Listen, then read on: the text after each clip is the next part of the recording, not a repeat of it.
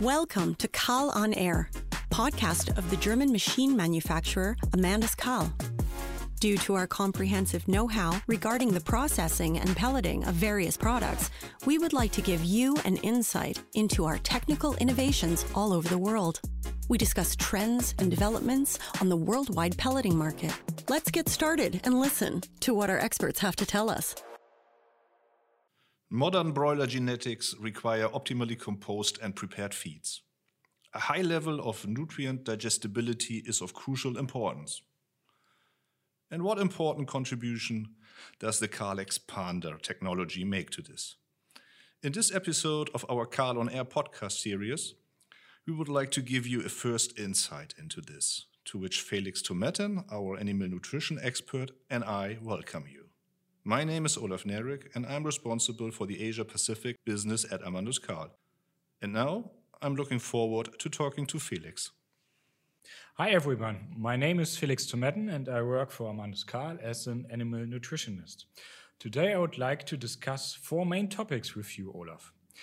We will talk about ways to save feed energy with the expander, the pellet quality, the hygienization of feed, and the improvement of the flow behavior of the pellets.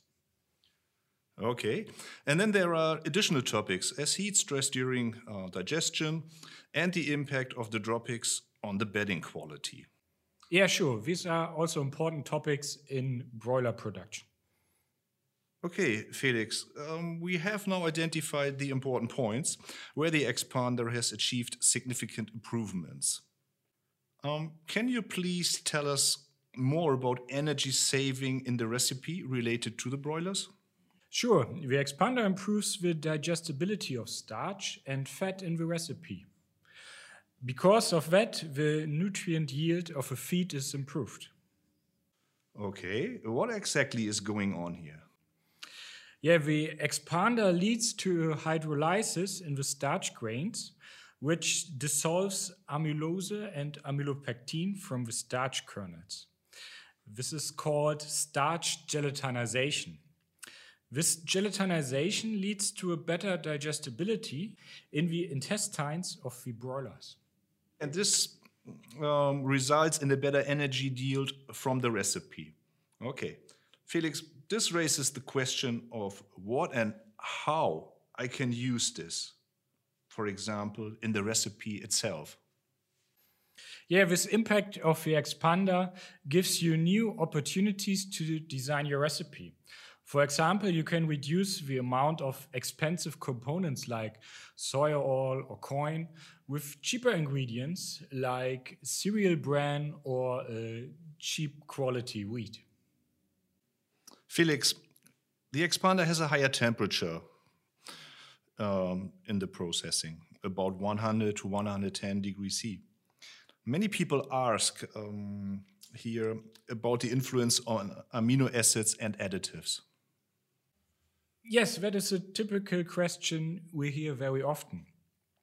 Because of a very short temperature impact on the product, the influence on the digestibility of amino acids and vitamins is very low. We lose about 1% of digestibility over all amino acids. And you have to consider that modern vitamins are very temperature stable and are artificial amino acids too. And with enzymes and vitamins, we see in comparison that there are only a few differences compared to the current pelleting processes, Felix. The long conditioning times for pelleting processes have also an impact. That's what we have to consider here. And in general, what we see today is a trend towards post-pelleting application for these heat-sensitive substances. That's right, Olaf. At this point, I would like to mention the effect of the expander on the feed hygiene. While the short-time heat treatment does not reduce the digestibility of amino acids, it still kills bacteria like Salmonella. Yes, and that's in a very efficient manner.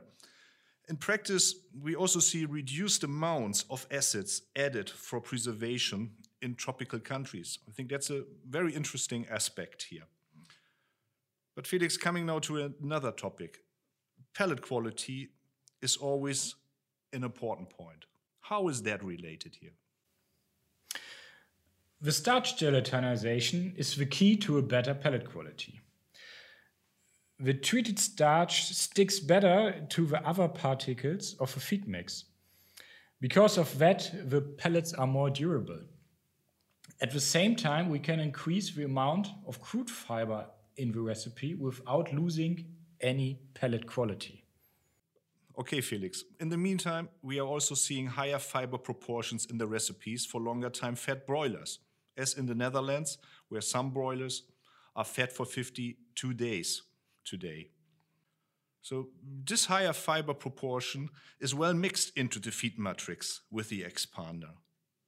So we can see this is in general easier to pelletize, and we achieve higher capacities on the pellet mill, and we have a better PDI when the feed is prepared with the expander before pelleting. Yeah, that's right, Olaf. And like I already said, because of a better digestibility, we have more space in the recipe for ingredients with high crude fiber content and often a very low energy content, so that we can improve the gut health of the broilers without losing any performance of the animals.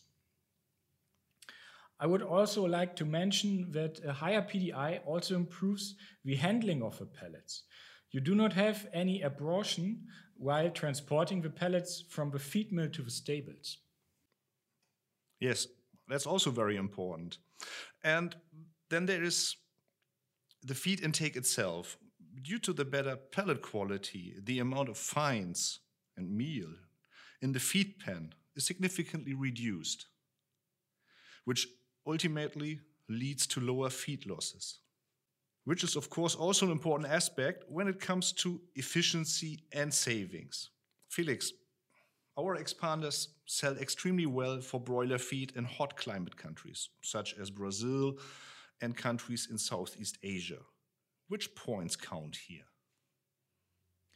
Sure, on the one hand, the pellet quality and the improvement of the food conversion ratio is very important. But you should also consider the impact of heat stress management and bedding quality. Interesting. Tell me. The digestion of the starch produces heat in the broiler body. The improvement of the starch digestibility reduces this heat production. Therefore, the broilers tend to handle heat stress during the summer period a lot better. Okay, interesting. And this makes the broiler feel better? Yeah, that's right. And the broiler performance does not suffer. Felix, you mentioned bedding quality. Surely this is about the droppings of the broilers? Of course, at the same time, the better digestion of the nutrition also leads to drier bedding in the stables. You get less ammonia, so that the animals feel better and the climate in the stables is also improved. That's very interesting here as well. And I think it's well understandable that the broilers feel better when they don't stand with their feet in a too liquid bedding substance. Felix, we are slowly coming to an end, and I would like to summarize our discussion.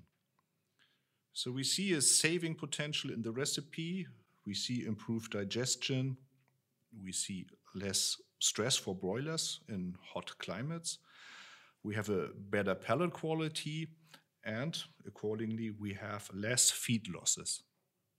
Yeah, these are the improvements you can see on the farms which feed expanded broiler feeds. Yeah, Felix, very good, and thank you very much. And that brings us to the end of today's episode. I hope we were able to give you a first glimpse into the benefits of the KAHL expander technology in feeding broilers. And we look forward to seeing you again next time. This was an episode of KAHL on Air.